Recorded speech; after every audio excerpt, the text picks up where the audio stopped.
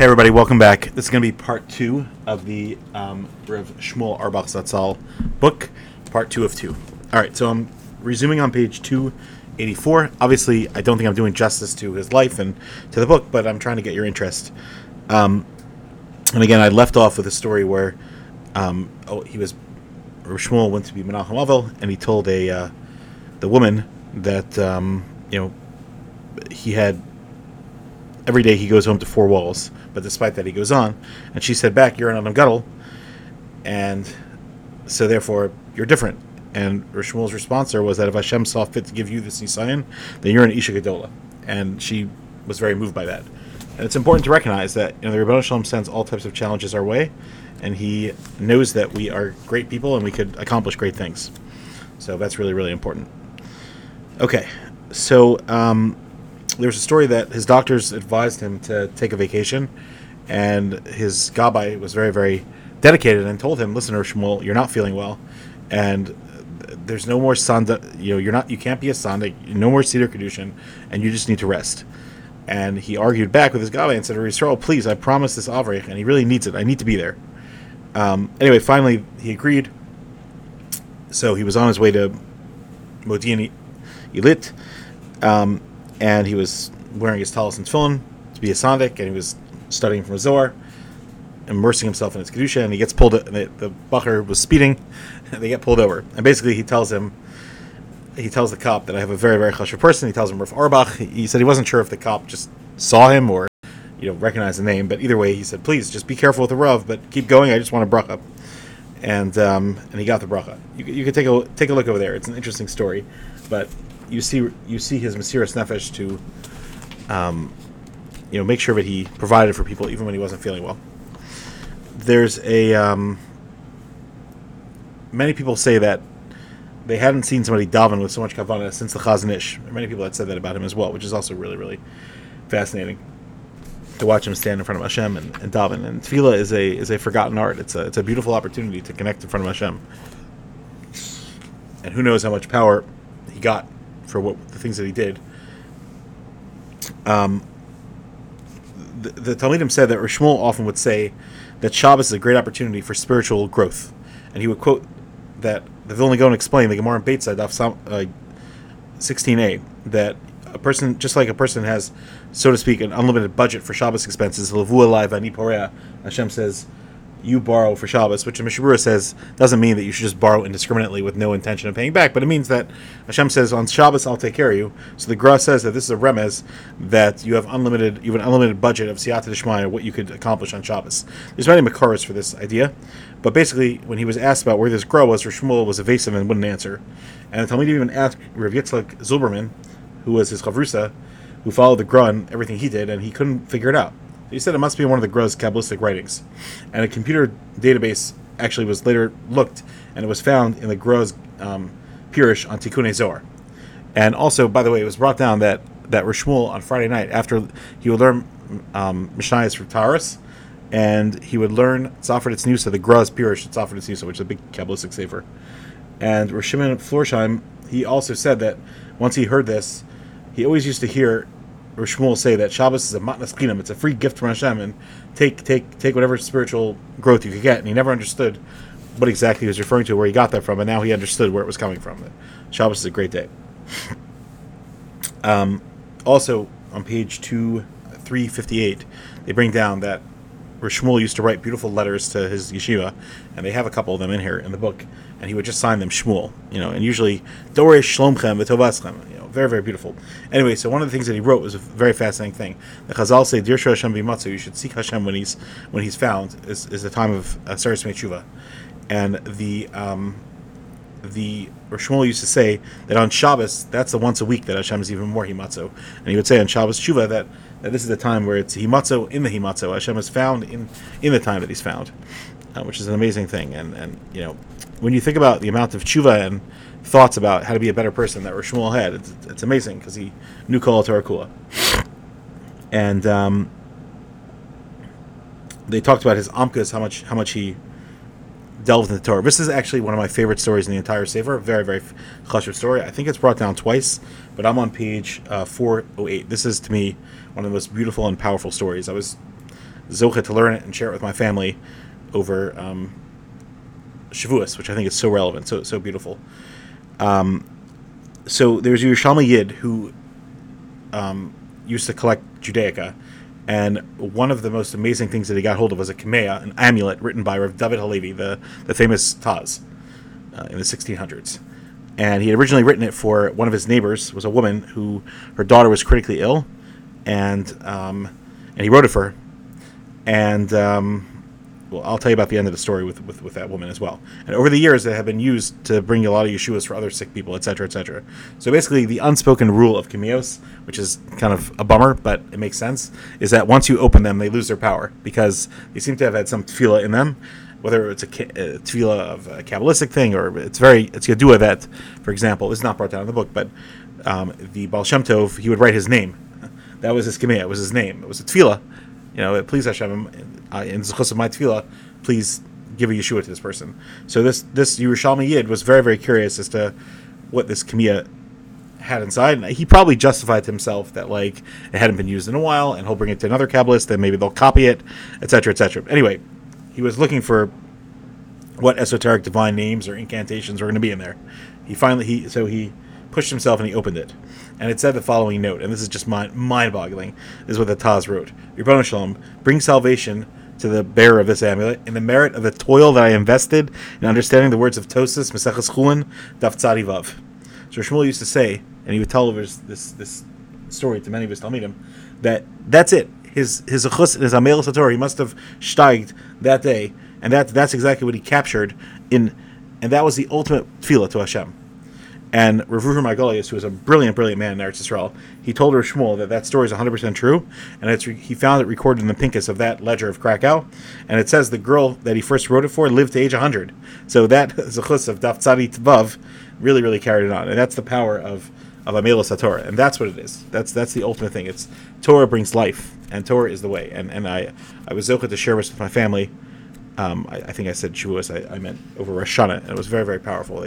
We ask Hashem for life. The Iker life is a life of Torah.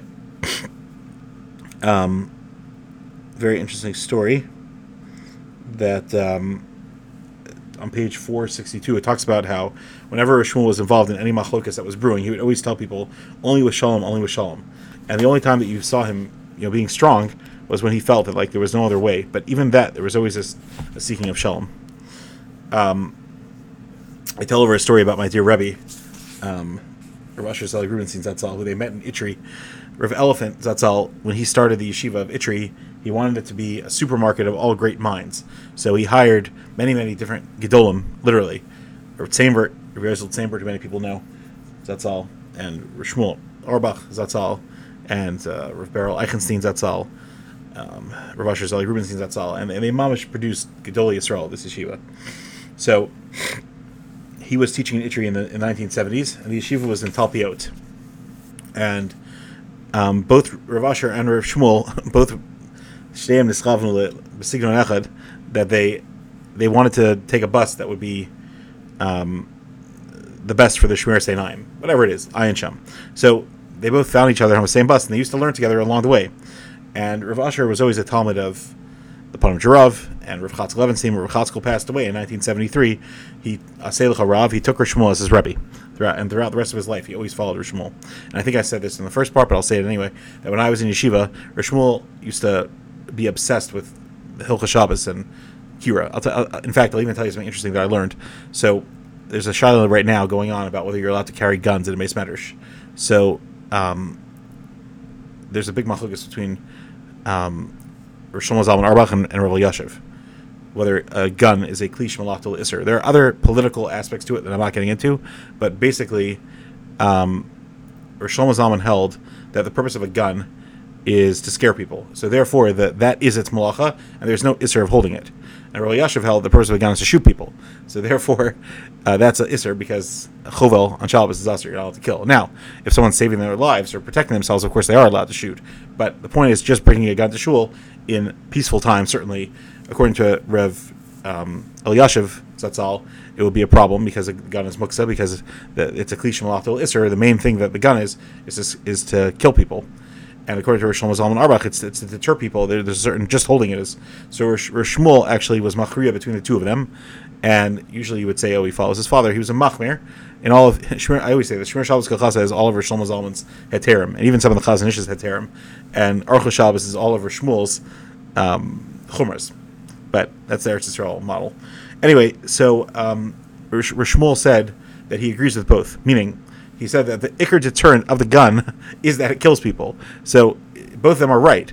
That yes, it scares people because people see it. So that's true, like his father said. But they see it and they know that it could kill someone. And so therefore he sided with Rabbi Yashiv that it was usher to hold. Again, I'm not poskening, what that would look like in a shul or for protection. Or there are many heterim, and many people rely on Rosh Zalman's heter as well. But anyway, everyone should ask their local Rav. Okay. Anyway, so this is a classic Rav Usher. So. And I mocker tov to Rebbetzin Rubinstein for telling over the story as well. And in the book, it's quoted from her, page 476. So whenever Rav Usher would travel overseas, he would always make sure to go to Rav Shmuel for a bracha and ask for permission to leave Eretz Yisrael. And one time, he was not able to reach him. He had gone to his house. He wasn't there. He had called. He was not able to reach him. He was upset because he was supposed to be leaving and he needed his bracha. And all of a sudden, the plane they were on was delayed, and nobody could explain why. And while he was waiting, his phone rings, and Rosh Shmuel's there. He says, I know you were trying to get in touch with me. I give you a bracha. It should be a successful trip. And he got his rishus. Rav Asher would always say, as soon as I hung up the phone, the captain gets on the PA system and says, we are now ready for takeoff. So Rav Asher would say that when you follow your Rebbe and you follow Das Torah, Hashem makes things fall into place for you. Beautiful story. There's a very famous story, page 491, that Rabbi Chanan Wasserman, Zatzal, when he was in America, he visited a childhood friend who was a very wealthy button factory owner, and he was trying to get money for Brano's yeshiva. But then he saw the man's business was open on Shabbos, so he switched gears, and he didn't ask for money. Maybe he didn't want money from them, but he told him, so the guy said, why are you here? He said, I came to replace my button on my overcoats. Could you help me? So the man promptly took the coat and said, yeah, of course. Then Rabbi Chanan disappeared from sight, and the man said, this doesn't make sense. It's ludicrous to think that you came all the way from Poland for a few buttons. Tell me the real reason. So Rabbi Chanan said to him, you remember the Gemara in Chagiga, Yud Gimel Amud Aleph? It says, we learned together as children, and it talked about the vast distance from Hashem's throne of glory to earth. So I want to ask you the same question. Do you need to tell me that you traveled all the way from the Kisei HaKavod to this world, an infinitely further trip from Poland than New York, just to sew a few buttons and to make some money? That was his musar. And there's different versions of a story. The man broke down or he understood, but it's musar for us. We're here for a reason. It's ludicrous to think someone traveled from Poland to New York for a button. We're not here for a button either. We're here for a purpose. And Rav Lipa said, when I told this Gemara in Chagiga to Rav Shmuel in his story, Rav Shmuel cried because he felt it. He felt it.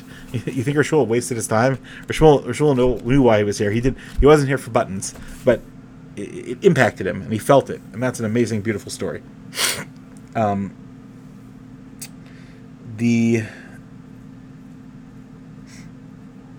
page 533, I'm not going to quote it because, first of all, 532, there's a beautiful picture of Rosh Shmuel holding his father's hand. Very, very beautiful. But anyway, basically they talk about some of the Zionistic views and some of the dangers of Zionism. You could read it. It's a very sensitive chapter. And he basically just says that there's a lot of tsaros that have come to Klal Yisrael from all the irreligious Zionistic practices. And, of course, Rosh Shmuel's last battle was against the army and many other things, but beyond the scope. And again, I think that he masterfully and very carefully did a beautiful job in this book, really addressing it and not making it into bigger than what it is, and not making it smaller what it is as well. So this is a very powerful story that really, really resonates with me. Page 551. Basically, this guy...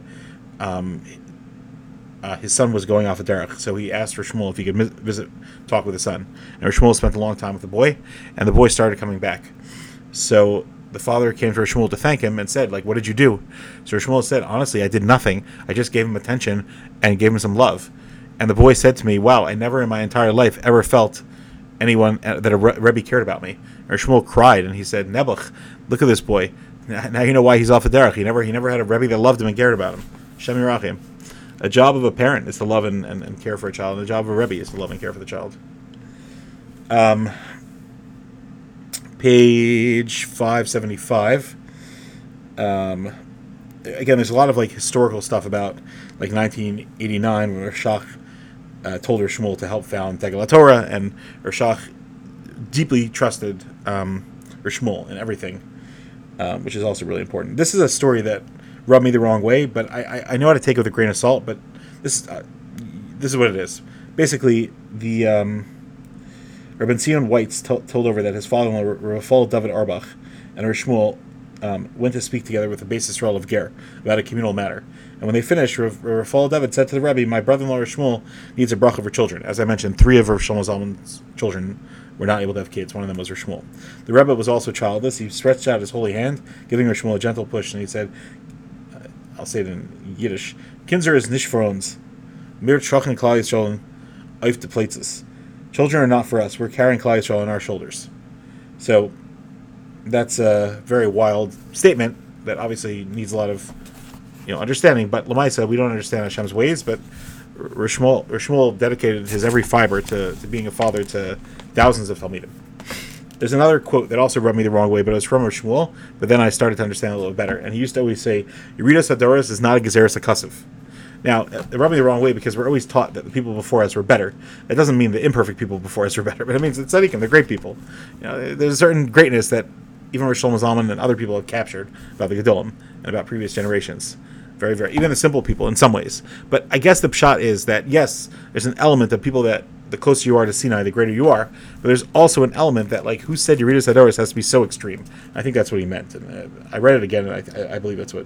There's another quote from Rashach, which I think is brilliant, that they bring down, which is Pshara Gereres Pshara, which is so brilliant. One compromise leads to another compromise. If you keep living your life with concession after concession, that's not always the right eitzah either, which I think is very, very brilliant, and I've found that to be very true in many, many things. I'll leave off with 2 last thoughts. Page 624 is very creepy. Basically, his Gabbaim said that he knew he was dying, even though he was totally sick. He was totally well, and he ended up just passing away randomly on one day. But basically, Rav Yosef Petrov, for example, said that he kept telling him, "It's such a great chesed that Hashem gave me extra time to make a cheshbon nefesh and to review my life. It's a chesed. It hurts," which is also a tremendous musar. But Zenokev Adat home, it penetrates to the depths, the amount of tshuva I have to do. But that's just the Atzas Yetzer. Don't be discouraged. I have to be happy, and I have to do tshuva. And that's very, very scary. So the last thing is that, like I said many times, Shmuel's legacy is one of tremendous Amelos HaTorah, tremendous love. And it's sad, I think it was Atzas Yetzer, but the last couple of years of his life, there's a lot of fanaticism that surrounded his Talmidim in some ways, and a lot of misunderstanding.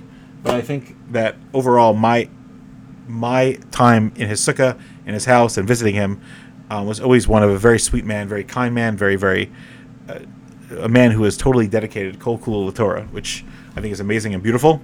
And I think the more we surround ourselves with his memory, the greater people we become. So thank you for listening, and I hope this inspired you. Have a great day.